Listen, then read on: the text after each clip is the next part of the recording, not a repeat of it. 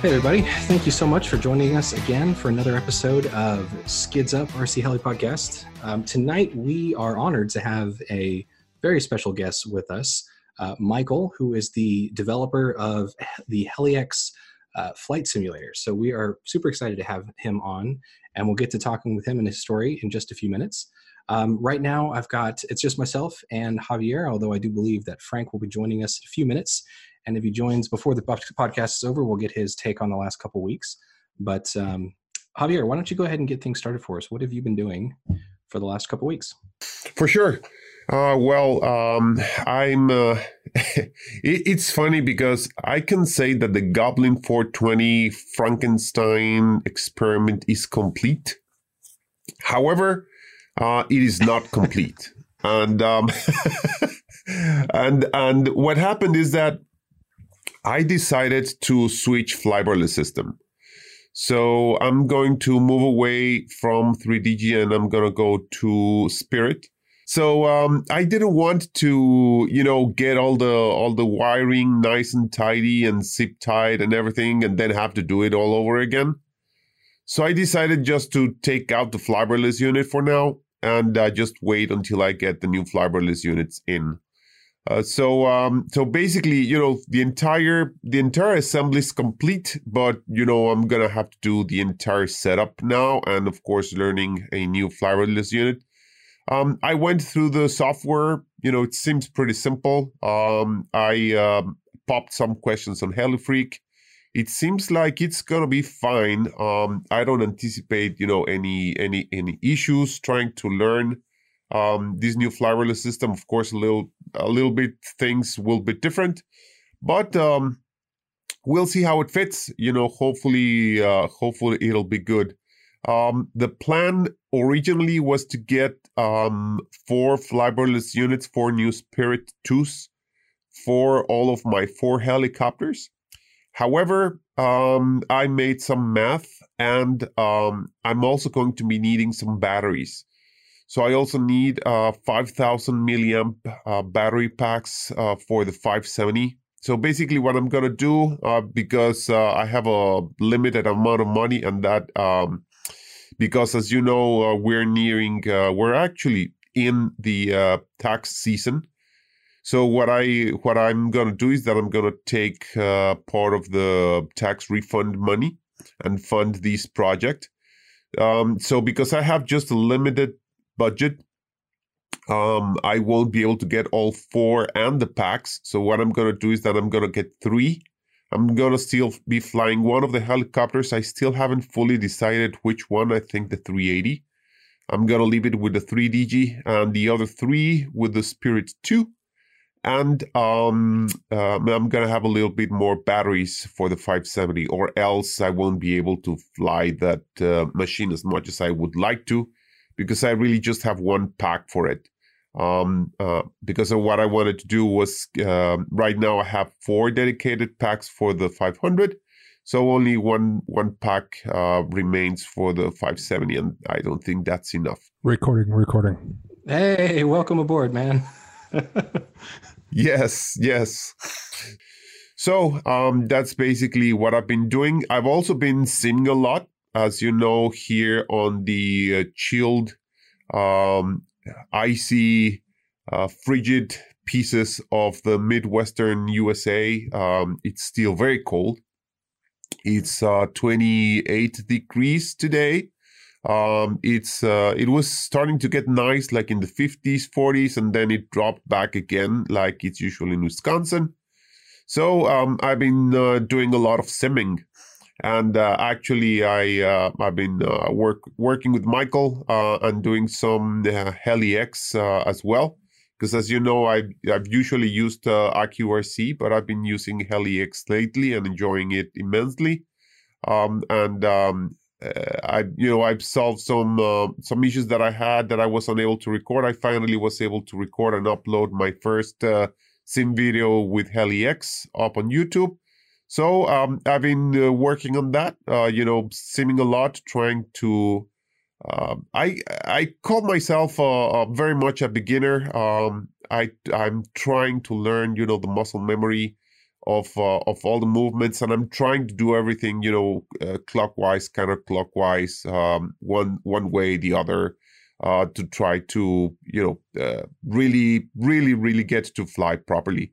So that's what basically I've been doing, and other than that, just waiting for fair weather to come along.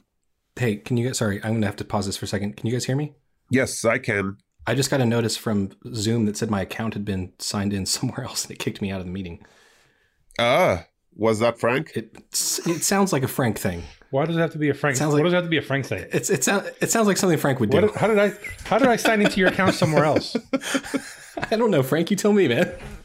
You're the one that did it. I'm good, but I'm not that good. No, I don't know what that was. It was weird. It just popped up and then disappeared again. Well, what happened is I logged into the number you sent us yesterday. Yeah. Or the last week, the one that you were having problems with failures. Right, because that's what I remember from last time is that I was locked out of my meeting last week or 2 weeks ago. I'm still blaming you, Frank. This is still your fault. So I'm blaming you. Actually, you're the one who sets these things up. I'm just here for the show and take credit for the uninvolved. So I don't. Fair enough. That's actually a good point.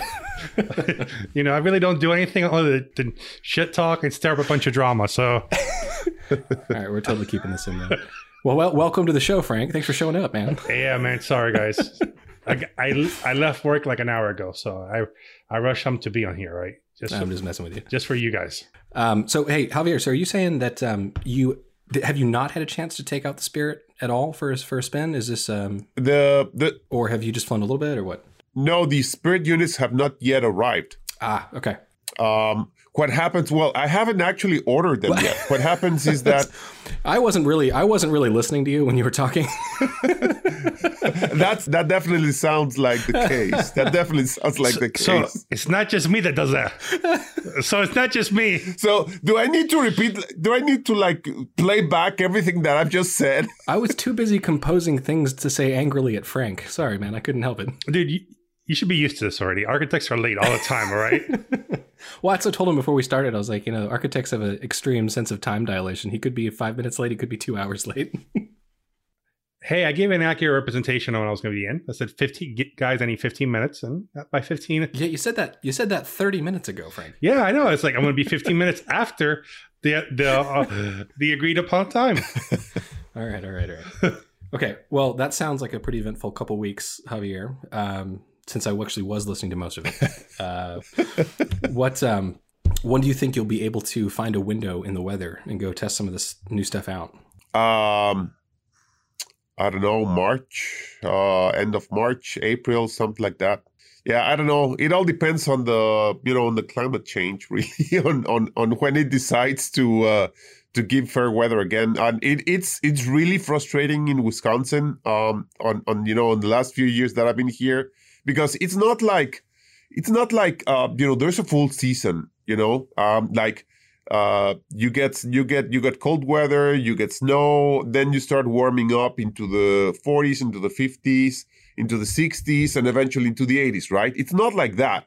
In here in Wisconsin, starts warming up to the 50s, to the 60s, and then you go back to the 20s, and then you remain there for a while. Then you go back again to like the 50s, 60s, then you go back down again to the 20s. I mean, it's crazy. You really don't know when you really think that the season is finally ending and warm weather is starting to come, and then it just all goes down the toilet. It's really frustrating. Yeah, so I really don't know. When it'll be. And every year it seems to be different. Last year it snowed a lot. Now it snowed like half of what it snowed last year. I don't know. Javier, I don't know exactly. I totally agree with you here, man. Here in Florida, it's been creeping into the 60s the last couple of weekends, man. I don't even know how to deal with it, dude. I'm actually having to. I mean, did you have to wear pants or something? That's just crazy. I had to wear. No, I still wear my flip flops and jeans. Don't get me wrong. It's not total chaos out here. You got to keep some kind of control of things. But I had to wear a jacket, guys. I really did. I had to put a sweater on. And I actually wore multiple layers, Well, see, we had the same thing as Wisconsin over here last week, except it was not as extreme. This weekend was 75 degrees, and it was 29 this morning. I was like, what the hell's going on? Oh, dude, It was rough. it's this winter has been brutal for me. I'm not gonna lie to you guys. I need to like go to Puerto Rico for a month or something. You know, I got to go back to some heat. You know. Yeah, it's crazy. So we'll see. You know, at least I have time, you know, to get a hold of you know, how it works and understand a little bit and do a lot of, you know, bladeless testings, you know, to check out the governor, to check out the settings, and, you know, to play around with it, to really get familiar with it. So that gives me some time, and also to keep playing around with the sim. You know, it doesn't hurt to keep building muscle memory. So I try, you know, guys, I try to see it on the bright side. It's not all, you know, grim, although it seems like it. So, Javi, just really quickly, just because I want to kind of, sorry, I'm butting in here and I shouldn't be. So you're gonna try Spirit this year, right? Correct. And you've flown what? You've flown the B-Sux, you've flown the Icon, and you've flown the 3DG. Have you flown a V-Bar yet? I have a Silverline. Which is an older V-Bar, but still a good V-Bar. If you want, I can send it to you so you can have some kind of, and I'll work with your Spectrum. I'll work with Spectrum satellites, and you just have to get the software, and I'll let you use it. Actually, I'll give it to you so you can try it out, so you can compare the two. Because I haven't flown anything other than V-Bar for the last 3 or 4 years. You know, you get itchy once in a while to want to try something. But I rather you be the guinea pig. I'd rather you be the guinea pig than me. So. So, I mean, that's fine. I mean, you can loan it to me and I can try it out. It would be cool to, you know, to have a good grasp of, you know, a whole bunch of Flybarless units to really compare them. So that would be cool. Yeah. Well, the thing that would be cool is to actually try to understand how the parameters kind of talk to each other, how similar they are to each other. You know, if there's something like paddle sim or, you know, acceleration on the, like, find a way to get them all to talk to each other, like understand what each other parameters do for each other Flybarless units. You know, I have a friend who just converted over to V-Bar. He's been flying Icon for the last 2 or 3 years, and he tells me, oh man, the parameters are similar, but they're different. You know, they do similar things, but they don't work the same way. They don't tune the same way. So try to find that, but baseline would be pretty cool. And you're just that good of a guy right there that can probably take on the abuse to try to do that. Yeah, for sure. I mean, I would love to. I wanted to do that at one point in time. I wanted to do like a Flybarless review. That'd be cool. Like put one different Flybarless unit on each helicopter basically and try them all out. That would have been very cool. That was an idea that we had way back when, but it never materialized. I could never get, you know, a hold of enough Flybarless units. But you know, getting that V-Bar Silverline would be a good idea. You know, I'll take it on, because the plan was to get 3 Spirits, and that would leave me with 1 3DG, so I can take that 3DG out and put that V-Bar and, you know, try them all out. So yeah, the thing with the Silverline has a sensor separate. So you have to mount the sensor flat, and you can mount the control box wherever you want, you know. So you got to be careful. So I would think if you're gonna try it on your 500 or your 570, it'll probably be ideal. But on your 380 or something like that, you probably want to go with a single unit instead of a dual unit like the V-Bar Silverline or the Blue Line. Okay. I'll send you some pictures of it and we'll discuss. All right. Cool. All right. So now that you dropped in, Frank, what do you say, Paul, that we let Frank? Oh man. So how's it been for the last couple of weeks?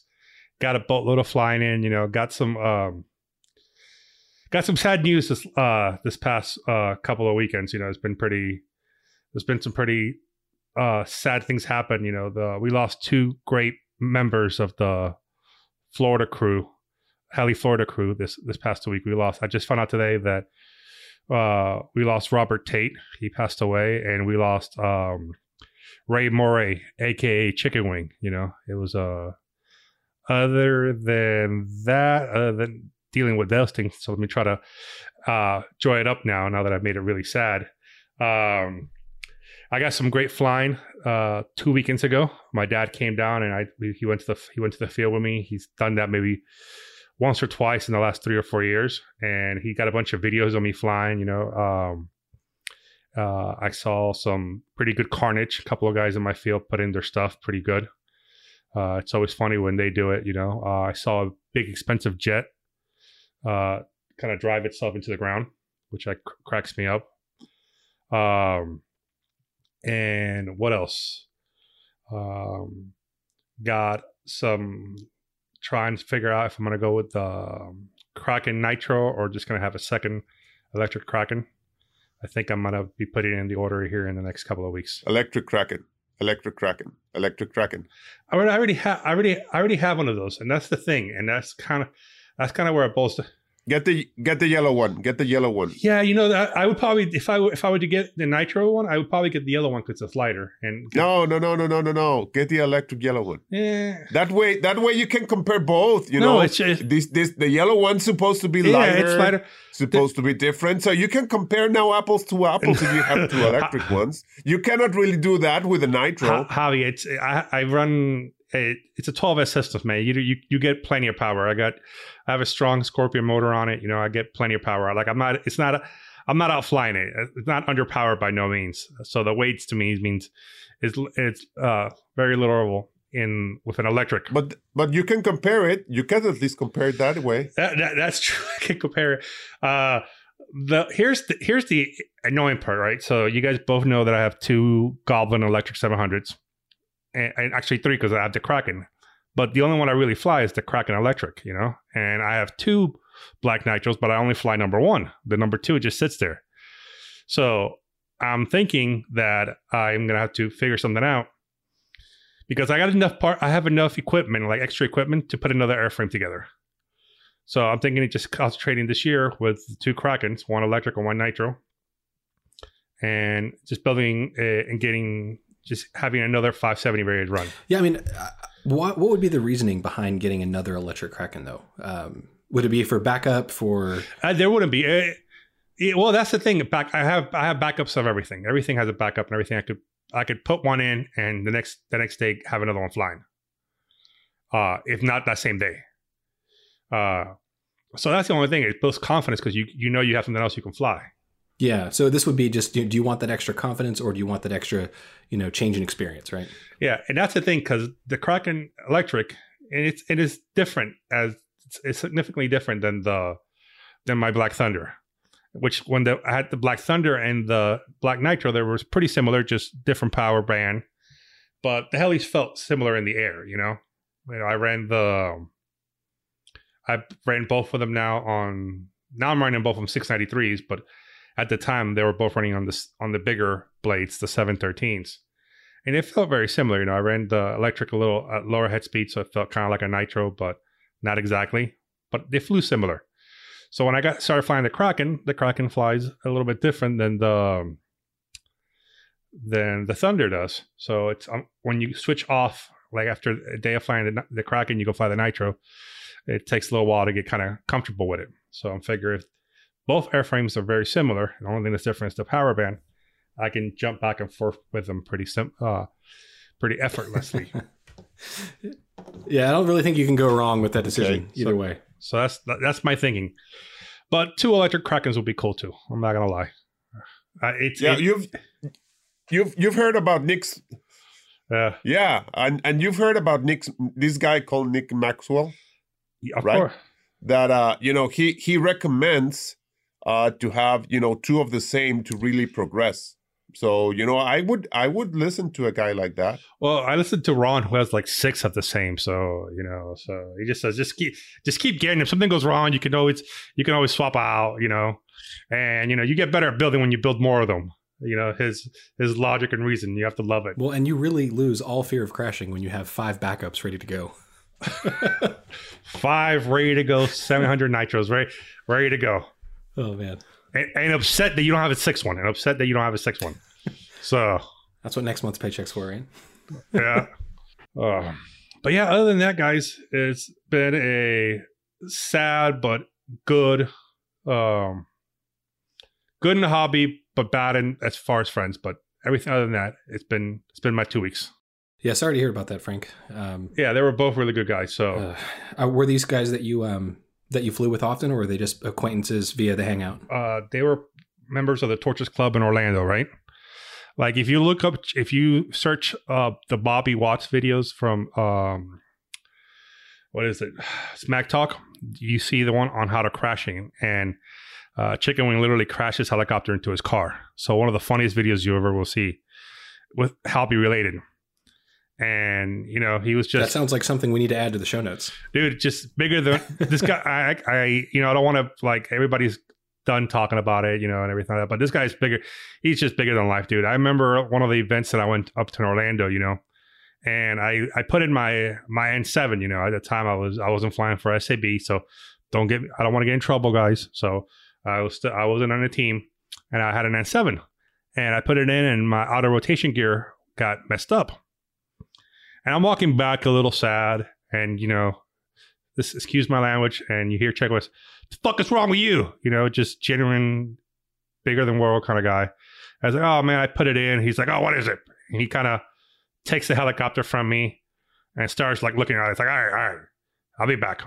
And then he leaves the field, leaves his shit there, and goes to his house, get his parts for his N7, and brings it back. And then refused to let me work on it. He wanted to fix it for me so I can go back out there and fly. So it's a really cool memory. And with Robert Tate, you know, every year I would go up to OHB in the Spring Bash. He have a trailer, and, you know, I drive a sedan, and he always let me put his stuff on all my stuff in his trailer. He's like, Frank, I think I get this. I got this trailer so you can put your stuff when you come down here, man. Just really kind people, and they're gonna be missed a lot. So yeah, but other than that, everything else is good. All right. So how do you follow up to that, Paul? I don't. I know I had a pretty okay week by comparison. Let's say last couple of weeks. Well, maybe I do have some small bit of sad news. I, for the first time, put my Gaui into the ground. It was spectacular, and I think I put it in at full speed. There's not a whole lot that's really salvageable. Nice. I haven't really done anything with it. I was out flying this weekend, and I was just doing some really, really big loops, and I think I pounded the collective a little bit too hard on the upswing, and it didn't really respond, and kind of just went straight into the ground at about 45 miles an hour. So it was fun while it lasted. I think I only got like 20 flights on that helicopter, and it's basically it's a rekit. So that was the way I spent my Sunday. But yeah, that's pretty much it for me.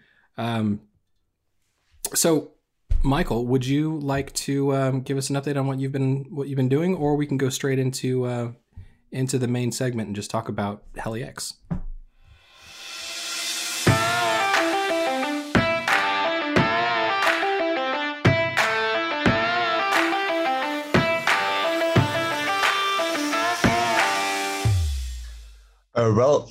It's easy for me what I have been doing the last weeks. We are heavily on the development of version 9 of HeliX, and that's as soon as the weather gets bad, I'm working on this. And some flying, of course. There we have here in Germany also winter, but some nice days, and then awesome. I'm going flying. Well, how? I guess let's get into a little bit more about yourself. We're obviously very interested in your product, but would definitely like to hear more about how you came to be in a position where you wanted to develop this product in the first place. So, like, how long have you been in the hobby? What was it that got you interested in flying? What kind of stuff do you fly? And then, more importantly, back to the main topic, what was it that was the catalyst that drove you to create a simulator? That's a lot of questions, but we can take them one at a time. Okay, so 1 minute questions, and let's see how long the answer gets. So I got into the flying perhaps 15 years ago. That was a time when I saw a Graupner coaxial helicopter from a friend, so these yellow ones. And once I saw it, I thought, I must have one, and that's how it came. I came into the hobby. And then I think it was more or less the usual way. So I get a fixed pitch helicopter called Piccolo then. I'm not sure if it was popular in the States. And then T-Rex 550, 600. All of these helicopters, of course, with pedals. Perhaps for the younger listeners, I'm not sure if you know what pedals are. I only had one paddle helicopter. It was a T-Rex 450. Okay. Yes. I got rid of those as fast as I could. Yeah, and now I'm more or less flying the Logo 600. Oh, nice. Very nice. Do you have any I guess professional relationships with any of the brands that are presented in your simulator? Well, so my main profession is I'm a mathematician. So I'm working as a mathematician. Cool. Very cool. Yeah. Probably makes it a little bit easier to develop a flight simulator when you're a mathematician. Sure, that's what I do the whole day in other products and other things. And yes, of course, this is the basic of the simulator at the end. Are you an academic or do you work for a corporation? Yes, in a mathematics institute I'm working. Oh, wow. Okay. So is this the, I know, I guess we're kind of skipping over any more of your background in history if we can go straight into the product, but is this the first take that you've had on developing something like this, or have you built other simulation engines or other simulators before? So what I do in mathematics is in principle, we try to simulate, make simulation tools or use simulation tools for typically engineering processes. So, and this is more or less the same. So we come from the equations, from typically partially differential equations, and try to solve them. And there are different methods. So it's not unusual. What's really new for me is the real-time thing. So normally when you do calculations, you have time. So you build up a model and then it can run for hours, perhaps, just for one result. And for the simulator, of course, it has to be done in real time. So are you making a lot of approximations on the calculations in order to get it to run that fast? Yeah, sure. Yeah, I did finite element and CFD stuff back when I was working as an architect. And yeah, you set up your model and you let it run for 12 hours, and it might approach something that looks like real life. Yeah, so that's exactly your experience in this finite elements or computational flight dynamics. This is exactly what I do. Interesting. Do you work on any softwares that are, I guess, commercially available for engineering or architecture firms? No. So we typically make only simulations for one customer. So it's not a software where you sell hundreds or thousands. No. Oh, okay. So completely custom. That's amazing. Yeah, I used to use OpenFOAM as the CFD tool. You can come and work with us. Yeah. It's been a while, but that was a fun one. Yeah. So we were plugging OpenFOAM into architectural simulations. The problem is that, when you scale something up in a simulation to the size of a building, the results get crazy. It doesn't even come close to approaching reality, because we're not studying fluids operating on like a soda can. It's trying to look at wind flow over a whole building. It's not really possible at that scale. Yeah, I think these are really huge problems, and you have to run them if they work for hours or days, perhaps. Yeah. In this. Well, cool, man. That is fascinating. So what actually prompted you to create this? So you've got the background, you've got the interest in helicopters, I'm assuming came first. And how long was it before you were flying when you decided that there wasn't any good options that you could buy and damn it, I'm going to make my own? Of course, this is not the reason. There are several simulators out. Oh, I know. I'm sorry. I was being sarcastic. It's difficult to say. So perhaps in the first year, I started to think about simulating these things. Yeah, that's my profession somehow. And when I see something, I'm thinking, how does this work? And so yeah, the idea comes. Okay. And that I'm sorry, that just blows me away. You know, like there's been many times where I feel like the products that I have at hand don't really do the job, but very rarely do I go and say I'm going to create one of the best alternatives myself. That's really, really neat. Of course, I do not do it alone. There are many friends with help, also more experienced pilots than me, and help testing this, and we are discussing and so on. So this is not just me who does it. Okay, I do the programming, but the discussion and the learning, this is a group of friends at the end. When you say that you do the programming, are you literally the only one actually writing code for this? Yeah, so the product is now 12 years. And over the 12 years, I had 2 guys help me in part-time. That is very ambitious. That's amazing. Yeah. So at the beginning, I was kind of naive, perhaps, and I thought, this cannot be so difficult to make it run. But at the end, I recognized that the aerodynamics of helicopters is so complicated that it's really a challenge to make a good simulation for this. Yeah, and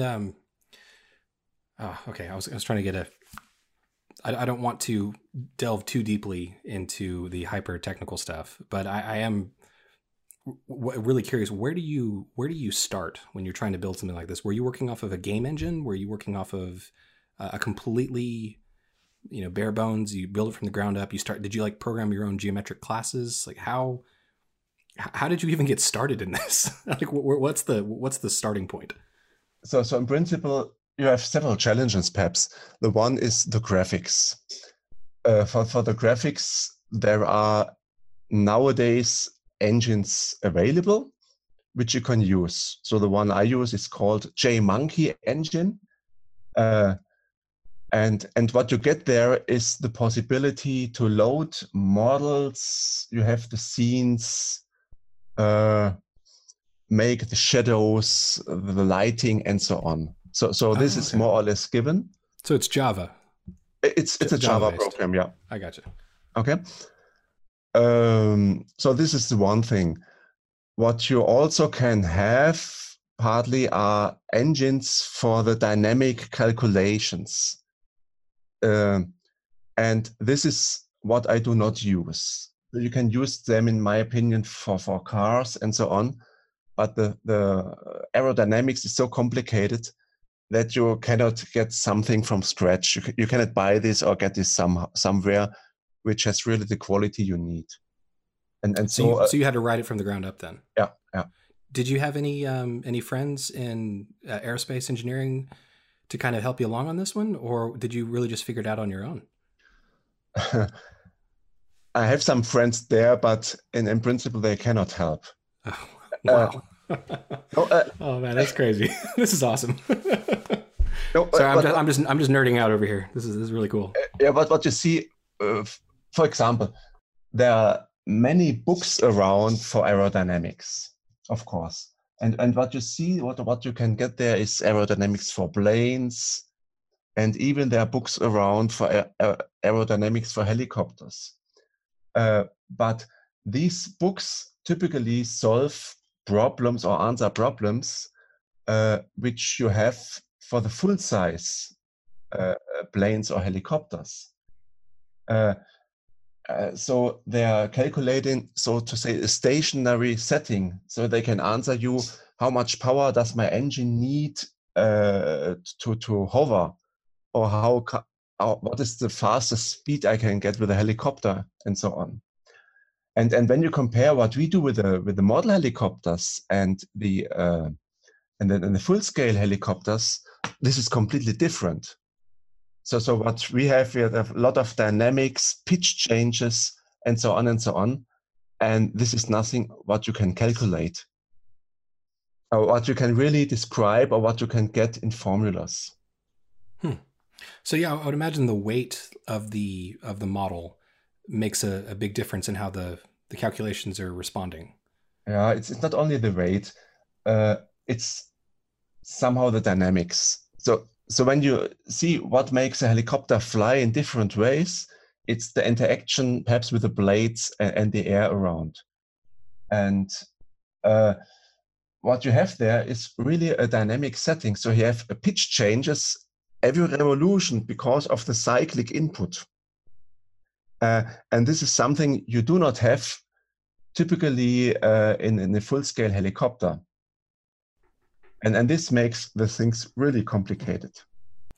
I am curious here.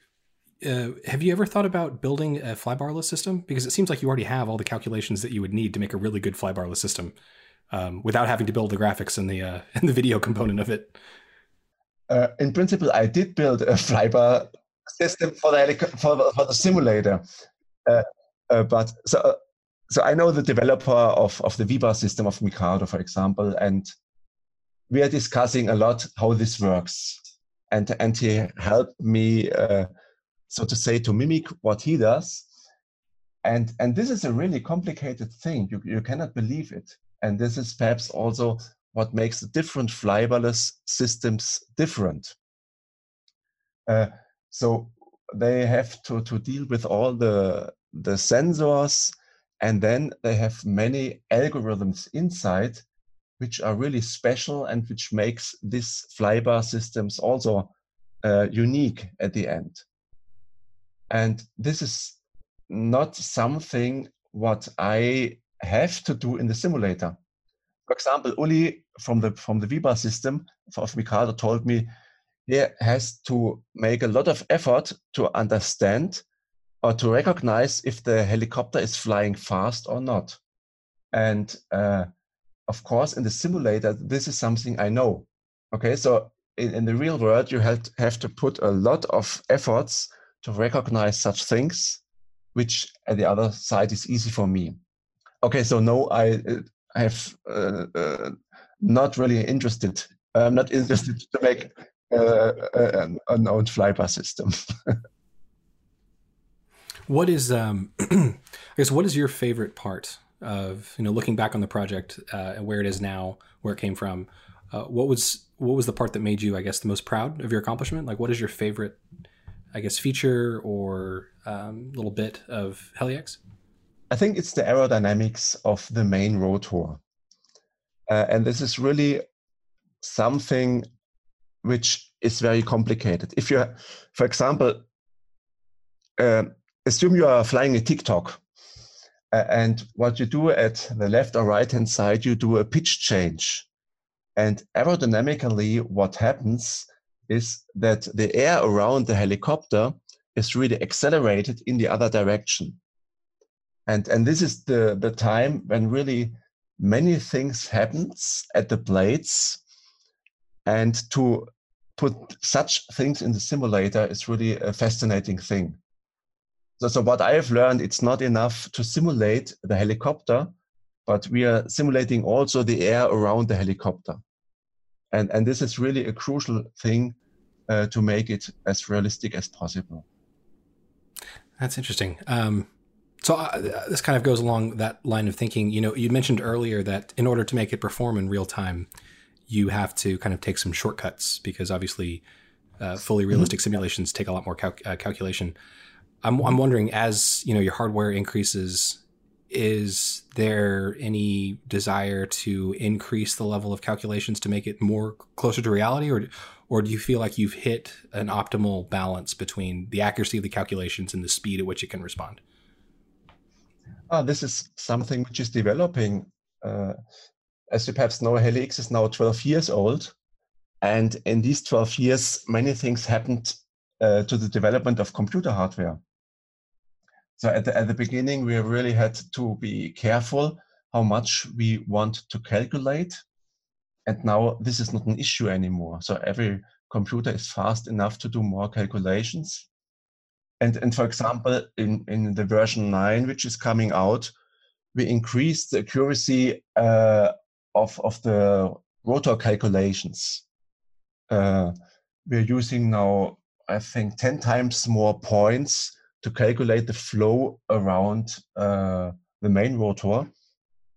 And this is something which is now possible because of the faster computers. Are you taking advantage of GPUs at all for any of those calculations, or are they all CPU driven? So for the calculations of the physics, this is not on the GPU, but of course the graphics is completely on the GPU. Well, I didn't know if you were using anything that would allow you to tap into that for the simulation side of things. I used, for daylight simulation, there's something called Accelerad, which allows you to tap into the CUDA cores of an NVIDIA graphics card. So you can use, they're tiny processors, but there's thousands of them. Yeah. And you can kind of parallelize that out. I didn't know if you guys are looking at that. I've actually never really looked at what the CPU usage is of while I'm using it. Does it take advantage of as many cores as you can throw at it, or does it kind of just lock it down to just a couple or one? So the main physics calculations are doing only on one core, so to say. And of course, the program has to run on different hardware. Some can use CUDA, some not, and so on. So one has to be careful about this to make it too sophisticated to run at every machine. Have you ever tried making a, maybe not as a game, but just in order to see how accurate you could get the physics of the blade and of the airflow, and just run something that maybe might take a week or two or a couple days to actually fully calculate? I do such calculations for improving HeliX, for example. So as you perhaps know, we are supporting planes now for a year. And for the aerodynamics of the profiles of the wings, for example, I did a lot of offline calculations to find this out. Because also when you're looking for wind channel data, it's the same as for helicopters. What you can get are wind channel data for angle of attacks up to 10 or 20 degrees. But when you really do a 3D flying with a plane, you're also in situation what typically is not measured at the universities because nobody is interested. Can you talk to us about some of the challenges that you dealt with as you were developing your software? Other than the real time, like when did you feel that you were close enough to the reality? How did you test the real world compared to what was happening in the sim? Yeah. So as you know, the helicopter community is at the end a small community and one knows each other. And yes, I'm in contact with the vendors and some of them really help, some have no time. And yeah, at the end, often we get some models, CAD models, for example, which we can use to make our own model. Or sometimes they say, this guy here, our best pilot, talk to him and he will help to tune the flight parameters, for example. Speaking of the CAD models, I was curious about what determinations, or I guess what, how does any particular model end up as a model in HeliX? Do you talk to the manufacturers? Do you guys have people that model the helicopters yourselves, or does each model have to be specifically sanctioned by the company and then only use their provided CAD files? So first of all, this is something I do not alone. There are many friends doing models. And what you have when you have a CAD model, for example, this is something which you need for the construction or for the 3D printing and so on.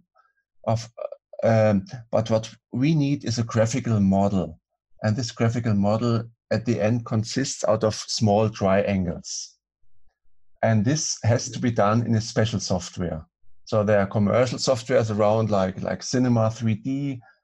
And what we mainly use is Blender, which is a great open source product. Nice. I've never used Blender before, but I know it's really popular because it doesn't cost any money. Yeah, it has really great features, and it can much more what we really need. Because in principle, we need only the construction process, putting the textures on the model, define some colors, and that's it. I think Frank and I are 3ds Max guys. Actually, Maya in my book. You're a Maya? Oh, wow. Look at you, mister. I've got all the fold-out menus I can ever want. Okay, so Frank, you're booked to make all the goblins then. Well, just like Paul, even though he ran away, I'm also an architect. So I spent lots and lots of hours in front of a computer doing 3D models. I'm surprised you went with Maya though, because it's so overkill for architecture. Like, I like Maya. It's just insanely complicated for what it does, for what we need it to do. Well, I had in school I had a visiting professor from SciArc. I was about to say, yeah, SciArc. Yeah, that makes sense. And they pushed it down our face. So, but I tell you what, man, SketchUp does a great job if you just got to model something fast. Yeah.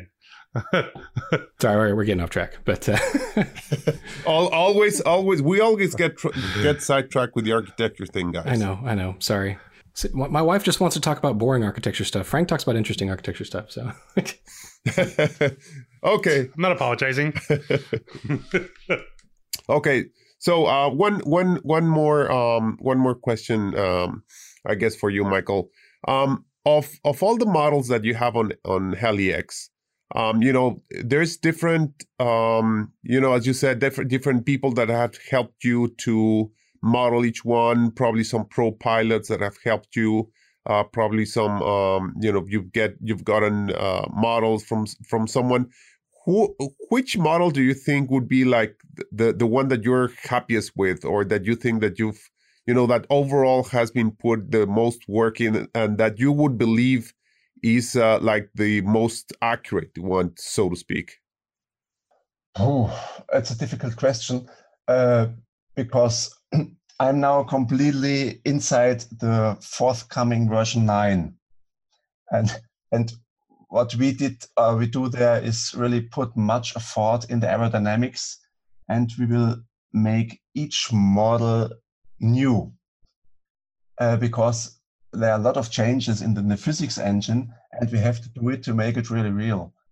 And therefore, this is hard to say. What we just do is we start with a 700 size, work hard on them, and transfer then this data on the others. Yeah. So yeah, that's something to look more in the future, and you will see. Okay, good. Now make sure that you get that Goblin 700 good. Currently, I'm working with a guy together, Daniel Wiedemann from Heli School, and he's a pro in auto rotations. And I think in the last month, we worked hundreds of hours to improve the auto rotations behavior. And you will see this will really work great then. Awesome. That'll be great. What he does currently, he does online trainings with his customers, and he teaches them auto rotations now on the sim in an online session. And I think this is really great. Interesting. That's pretty cool. Is the I would say how popular is the RC hobby in Germany? Would you say? Is it because we get the impression from the United States that it is on a whole more popular than it is in the United States relative to, I guess, the population size. Is that something that you feel is accurate, or do you think it's still? I don't know. Maybe it's just that there's so many great companies that are based in Germany that support the hobby. It makes me kind of feel that way. I'm curious as to your take about the size of the heli community in your area relative to, say, the rest of the world. Oh, this is really difficult to say, to answer for me. Perhaps what I feel, so I'm in the hobby now for 15 years or so, and there was really a bump 10 years ago or 7 years ago where it was really popular. And what I feel now is that people are more switching to quadrocopters or so on. So it's really strange. So when I'm flying on my field, then the children came and say, "Oh, great." And then they ask, "Oh, do you also have a drone?" So they see now the 600 size helicopter, which of course we know is much, much greater than any drone you can have. But what they ask is really, "Oh, do you also have a drone?" Yeah. So that's awesome. But you also have some crap. Oh, that's disappointing. Okay. I was hoping that Germany was still the mecca of RC heli enthusiasm, but it seems like... For example, in Friedrichshafen, there's also every year an exhibition, and there at least in this great exhibition, the helicopter parts are shrinking, as I see it. The exhibition, are you speaking of Rotor Live? No, this is, for example, Modellbaumesse, where you really have all the hobby from ships to cars and so on, and Lego and plastic things and all kinds of games and hobby stuff. And there the flying part is shrinking, and in particular also the helicopter part. But I'm not sure if this is because it's so expensive for the vendors. I do not know. But for Rotor Live, for example, I think this is really a great event with a lot of people. Yeah. Do you have a booth at Rotor Live at all? Yes, I have one. Cool. And this year we also have a HeliX users meeting. So everybody is invited where we can meet and talk about news, a little bit support, and you get insight in the news of version 9 and so on. It's on Saturday. Yeah, when that's coming up soon, right? It's in the spring? Yeah, it's in the second week of March, yeah. Oh, wow. Okay. That's on my bucket list. One of these days I will make it out there. Mainly because I'm up for any reason, any excuse to go visit Germany again. But also, combining with helicopters, don't think you can go wrong there. Mm-hmm. Yeah. So you personally come to the Rotor Live? I've wanted to. I've watched all of the videos. That it seems like every year someone puts out a comprehensive video of a walkthrough of all the booths, and then they've got the people on the flight lines. It seems like a really fun time. I'm not sure what city it's in though. It's in Baden-Baden. Baden-Baden. I do not know where that is. In the southwestern part of Germany. I don't think it would be too difficult to convince my family to go to Germany again, though. So, might be able to make a detour. Nice, near Stuttgart. Okay, cool. All right, so let's see. Where were we? Javier, was that the end? Did you have any more questions that you wanted to ask along those lines, or? No, I think that we can move on from what we have. Yeah. So I see something on here about the stick mover and VR. Did you want to go over those, Javier? Yes. Well, I wanted to first go, and I think that this will be a little bit of an extensive topic, but I would like to talk a little bit about training in the simulator. That the idea, at least the way that I see it, and probably you see it that way as well. I see the simulator as a tool. Many people see it kind of like a video game, but I think that to me, I've always related, and we've talked about this on the show before. I kind of relate, learning how to fly helicopters and learning how to play a musical instrument. You need to have time, you need to have dedication, and you need to have a method. It's not just like, pick something up and go and play, right? That's what drones are for.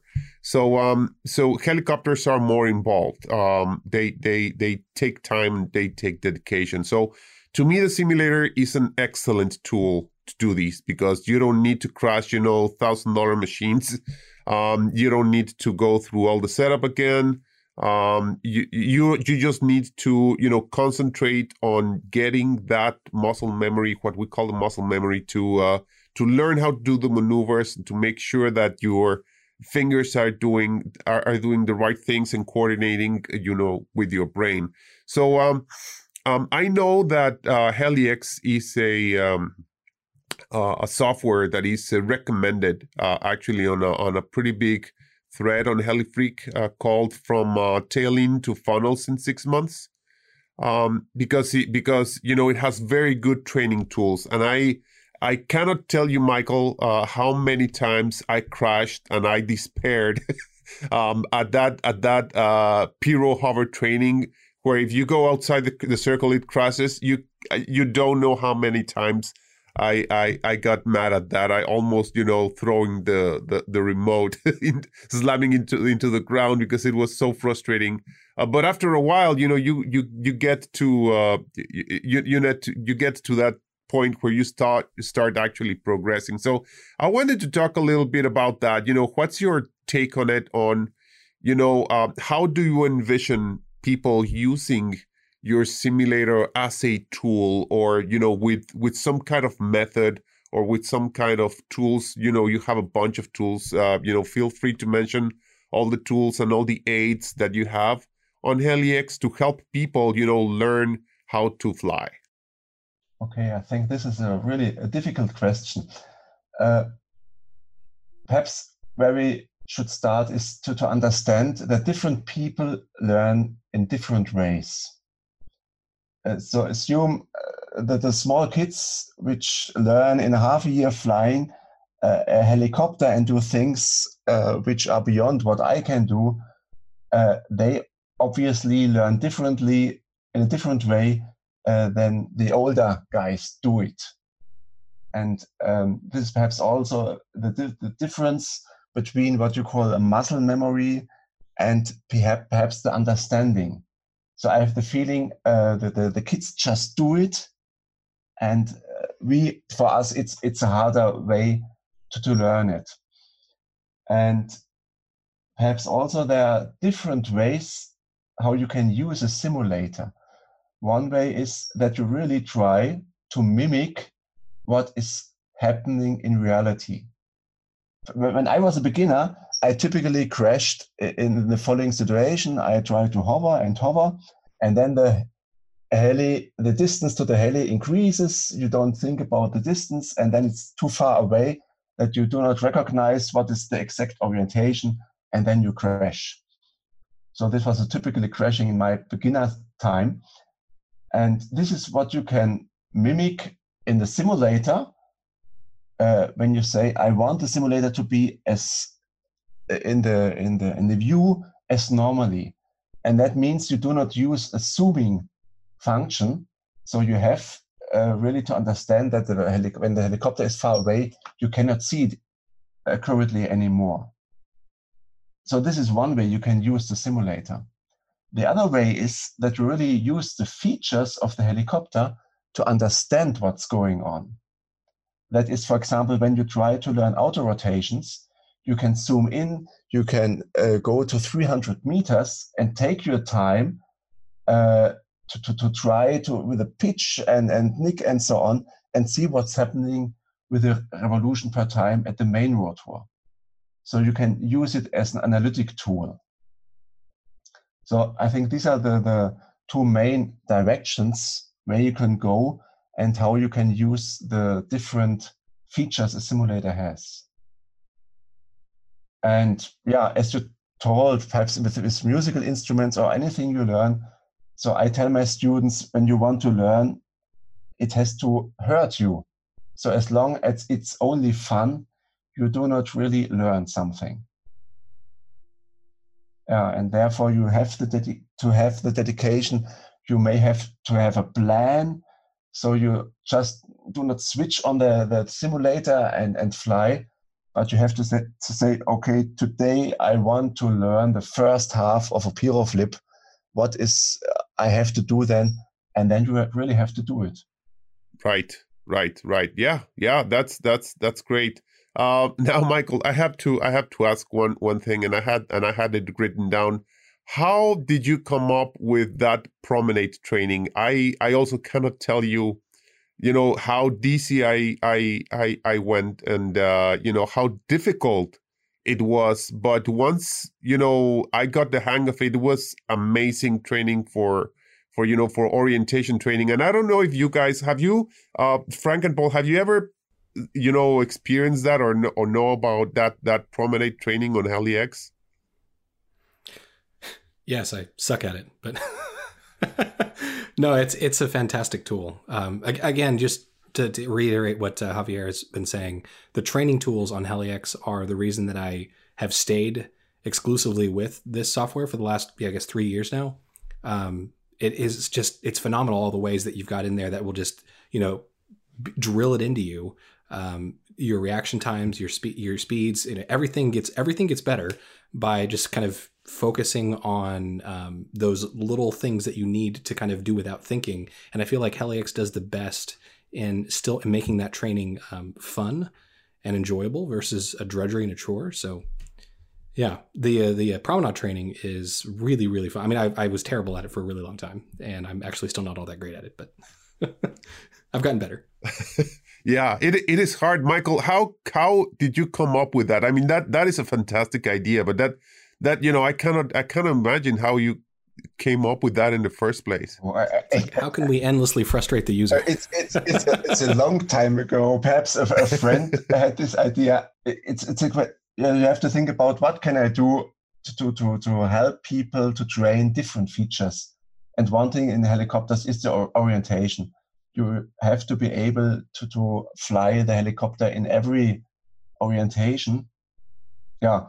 And one is you can just hover and rotate the helicopter, or you rotate yourself. And that's what's done in the promenade training. I'm not sure. Yeah, perhaps the idea is not so great.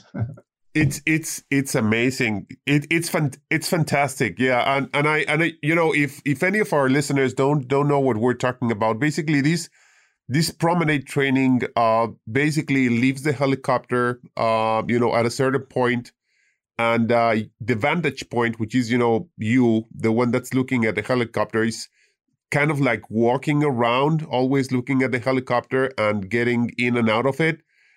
So imagine you're trying to hover your helicopter while you're walking around it. That's basically the promenade. It is really challenging, and it's by far, I think, the best training I've ever experienced for orientation training. If you can make it through 30 seconds of that, you have your orientations drilled down. I'm gonna have to download it now. So, Michael, do you have any more plans for adding any support for any other tools? Like lately, there's been like two features, that simulators kind of like everyone kind of like wants to have, kind of like when helicopters, like when flybarless units starting having rescue, and everyone wanted to kind of have rescue, kind of like this. On the simulators, everyone wants to kind of start going into VR, and this new stick mover tool also get some sort of support for it. Is that something that you have planned to support eventually? Yes, and it is supported already partly. So the stick mover is supported from the last version.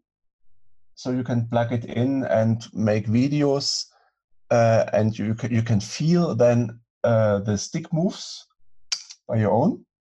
This is already supported. What we have in version 9 in new are so-called ghost sticks. That is when you fly together or with a video, you can see at the display your own stick position and also the stick position of another guy or for the video helicopter.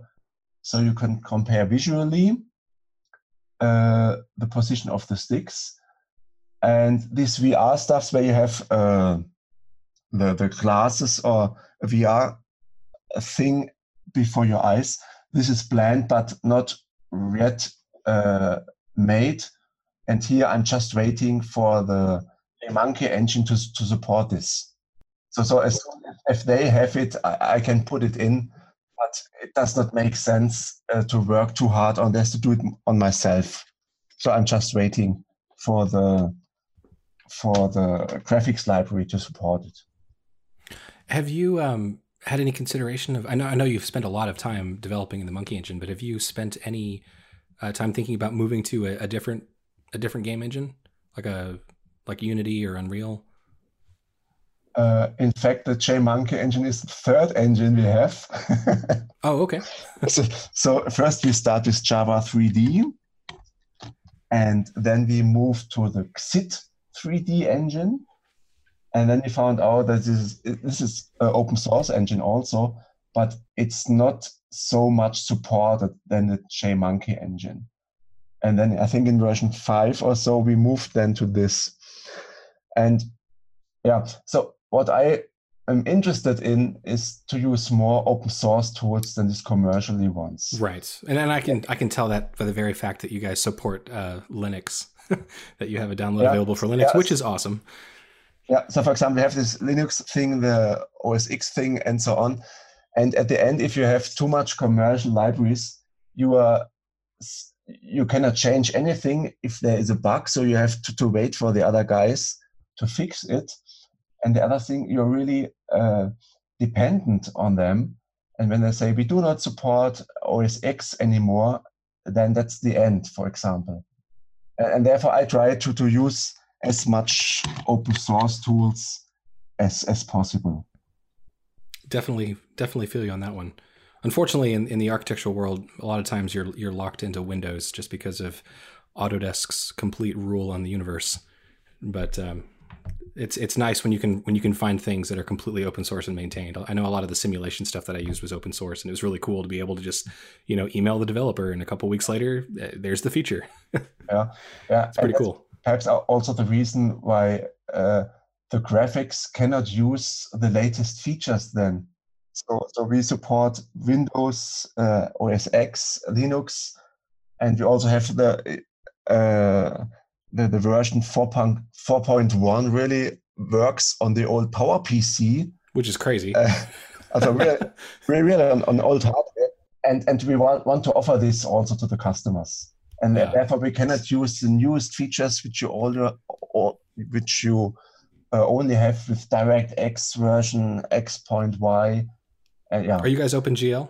Yeah, it's based on OpenGL. Yeah. Man, that's fascinating. It is. It's a huge endeavor, and it's awesome to hear all the behind the scenes of it. Yeah, really cool. How?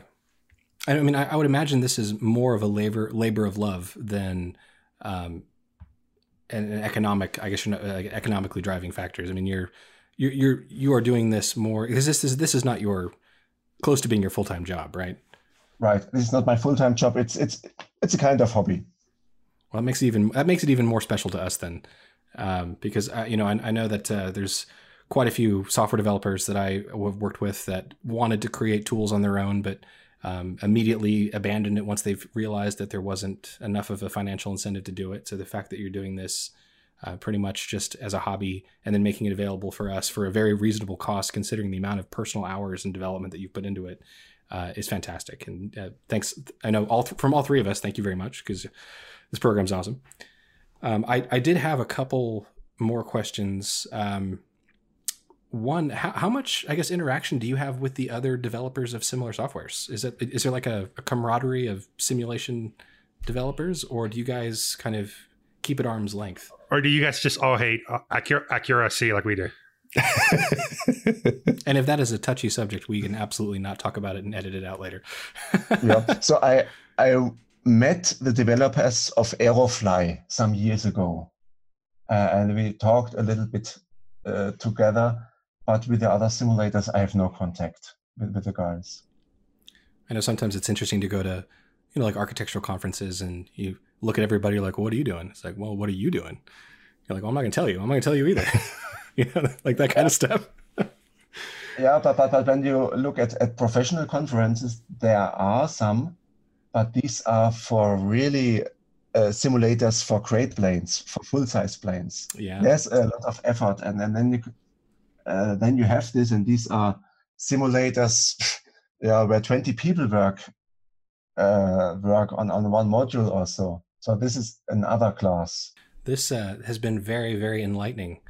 Thank you. Yeah, thank you very much. And again, thank you so much for getting up so early or staying up so late, which I don't know which one it is, for joining us. Did you guys have any other questions, Frank, Javier? Well, I have two questions, if you will allow me. One that we also kind of had in the notes. I think that we didn't talk about multiplayer. Is that a feature? I mean, you talked about people training other people through the internet, which really sounds awesome. What really is the support, or the engine and the amount of people that are actually using the multiplayer features of HeliX? Yeah, there are not so many. I guess perhaps 30 or 40 people So you see it in the nicknames, and once you are in, and very often in these online sessions, you know them at least with their nicknames. And yeah, some handful of people, perhaps 30 or so. So it's a feature, obviously, which is not so asked for. Okay. Yeah, I thought many more people would use it, but it's not so. Yeah. Yeah, because I've heard of people getting together on simulators and saying, oh, it's kind of like a fun fly that we can go there and fly together. And I don't know if you knew, but there was actually a video podcast, I guess you could call it, where they basically were talking in the podcast and they were simming at the same time.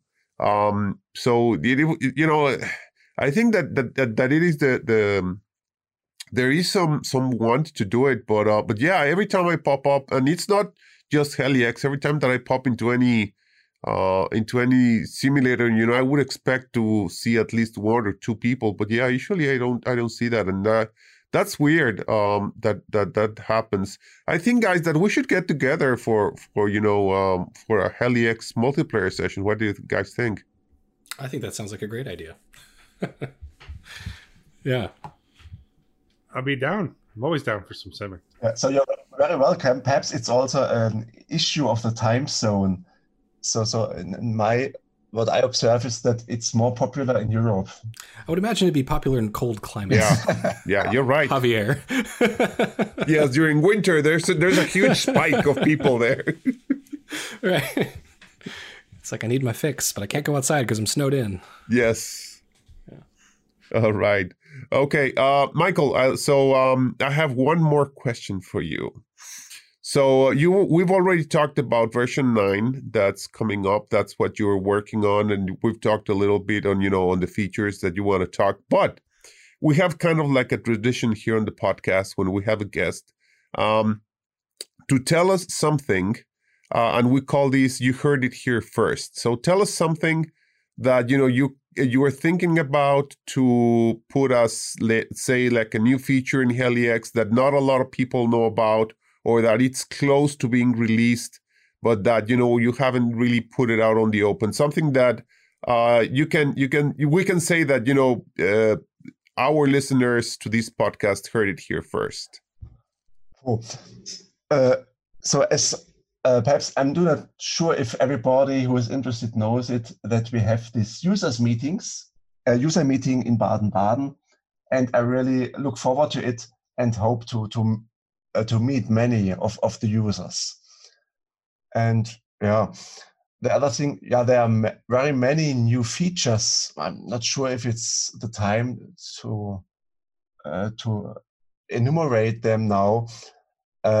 So for me, the version 9 is really the one where we have the most changes from one version to other, and most of the changes really are internal and go to the physics. So we are now in the second year of having planes, and now these two things, planes and helicopters, grow together. So I put the advantages of the plane engine and those of the helicopter engines and put them together, and really put much effort to tune, to tweak then the parameters to make it as real as possible. And I am definitely looking forward to seeing that. Do you guys are you targeting a certain release date, or is it just going to be one of those when it's done kind of things? Yes, when it's done, but is it done or is it done? So I'm looking to March. So we are now in the beta phase. Whoa, March as in next month, March. Yeah, right. Oh, fantastic. Yeah. So in principle, the features are all implemented, and the next thing is to go all through the models and to tweak the parameters. So I have a lot of new test pilots, and it's always good to have different opinions. Hey, if you need any beta testers, I think you know where to find 3 of them. So Javier is already one. Oh, damn it. I'm here. You didn't tell me you were hiding something. I beat you to it. I beat you to it. You heard it here first. Awesome. But of course, You're very welcome. Just send an email and I give you the information where to log in. And yeah. Sure. All right. Well, thank you so much for coming on, and thank you for giving up your early morning / late evening to hang out with us. It was truly a pleasure to talk with you, and I think all of us are very excited and cannot wait to get the new version in our hands. And maybe we'll do another episode where we kind of go over the new features and talk about them once we've all had a chance to play with it for a bit. But yeah. It would be great, and you're doing a great job with this podcast. I heard all the episodes before. It's really interesting. Well, thank you very much. Thank you. We definitely enjoy making it, and I'm sure that dozens of people around the world enjoy listening to it. Yes, the four of them. dozens. Okay, dozens. So you have between 1 and 2 million listeners. Absolutely. Michael, I have one last question for you. What is your personal setup when it comes to your logos? What flybarless do you use? What radio do you use? That kind of stuff. So the radio, I still have an old Futaba transmitter. It's called T10, and it is one where you could change between 40 megahertz and 2.4 gigahertz. Oh, wow. So it's okay. It's one of these, and it's still working great. So there's not really a need to change it for me at the moment. And I have the VBAR system and the Contronic with a Scorpion engine, but not so sophisticated at the end. Yeah, but the logo flies better than I can fly, so it's still challenging. Yeah, I don't think I will ever outfly my flybarless system. All right, so again, thank you, Michael, for coming on. That was a treat. But let's move on to real quick. Michael, do you find any nitro? You had to ask that, didn't you? Of course I had to. You ruined a perfectly happy day and a perfect interview, Frank. You just had to do it. You just had to do it, man. I hear nitro was outlawed in the European Union, Frank. I only have electric helicopters and planes. You know, it's funny because during this interview, I downloaded HeliX and I found the email from 2016, and I'm literally on the sim right now, and I'm like, okay, time to delete this now because it doesn't fly nitro. So, so in the simulator, of course, nitros are more fun because of the smoke. Oh, he said it. They're more fun. Great, thank you. Yeah. The problem is in Germany we have many restrictions with flying. On a field when it's not a dedicated field for model flying, and then it's easier with electric engines than with nitros. You have to add the Goblin Black Nitro, okay? That's the helicopter I fly the most, so you got to add that one to your sim, man. Well, Frank, I feel like this is one of those situations where you should build it. I mean, you've got relationships with Goblins. You know how to model. You know how to model in Maya. If you want it in there, you build it, man. Why are you being so damn rude, man? Jesus. Why are you giving me... Come on, man. I have a lot of work to do. I know. And one of those things to do is to model the new Goblin Nitro.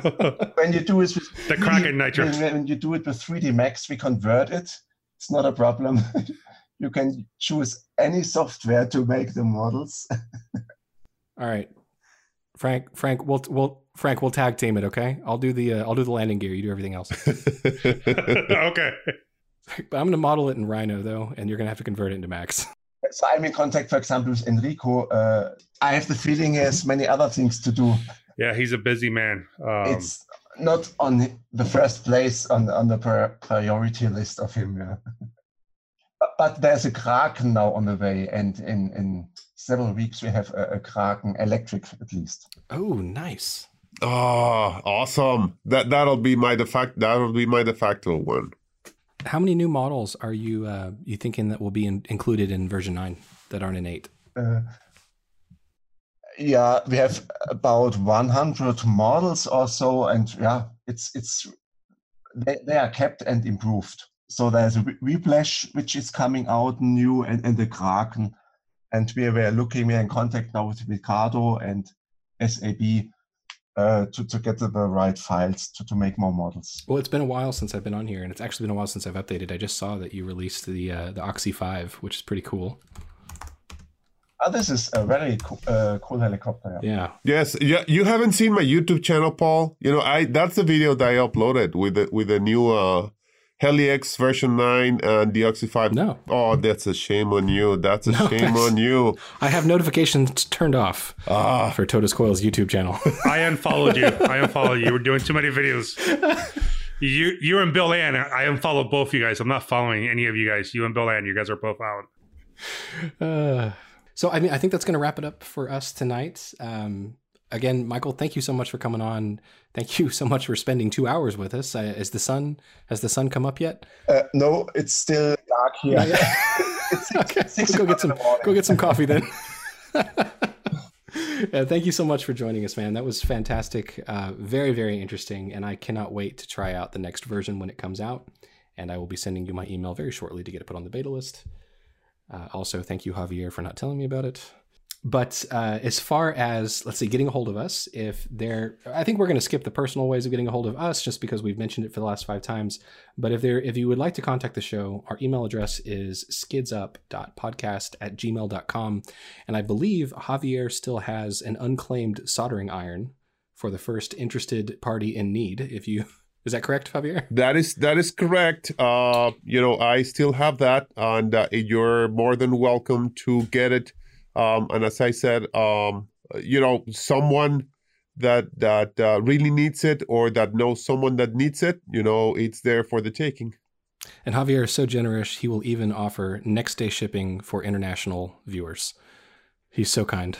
I'm starting to hyperventilate. Michael, if people would like to reach out to you about the about your software, what's the best way to find out more information? Yeah, on the web page, perhaps. So www.heli-x.net, and we are also on Facebook and the usual social media.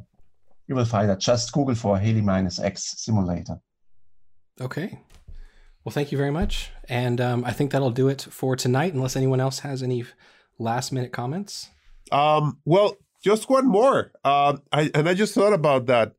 Michael, Heli, you just said Heli-X. Is there any, why you chose that name? Any story behind the actual name of the software? Yeah, it's a long time ago. We wanted a helicopter-related thing with a nice logo and where the website is available. These are the requirements, and then we ended up with this. Perhaps now it's not the best thing because there's more and more plane-related stuff coming. Yeah, but it's the name. All right, guys. Well, thank you so much for joining us, and we will see you on our next episode. All right. Bye. Thank you. Bye-bye. Thanks, guys. Bye.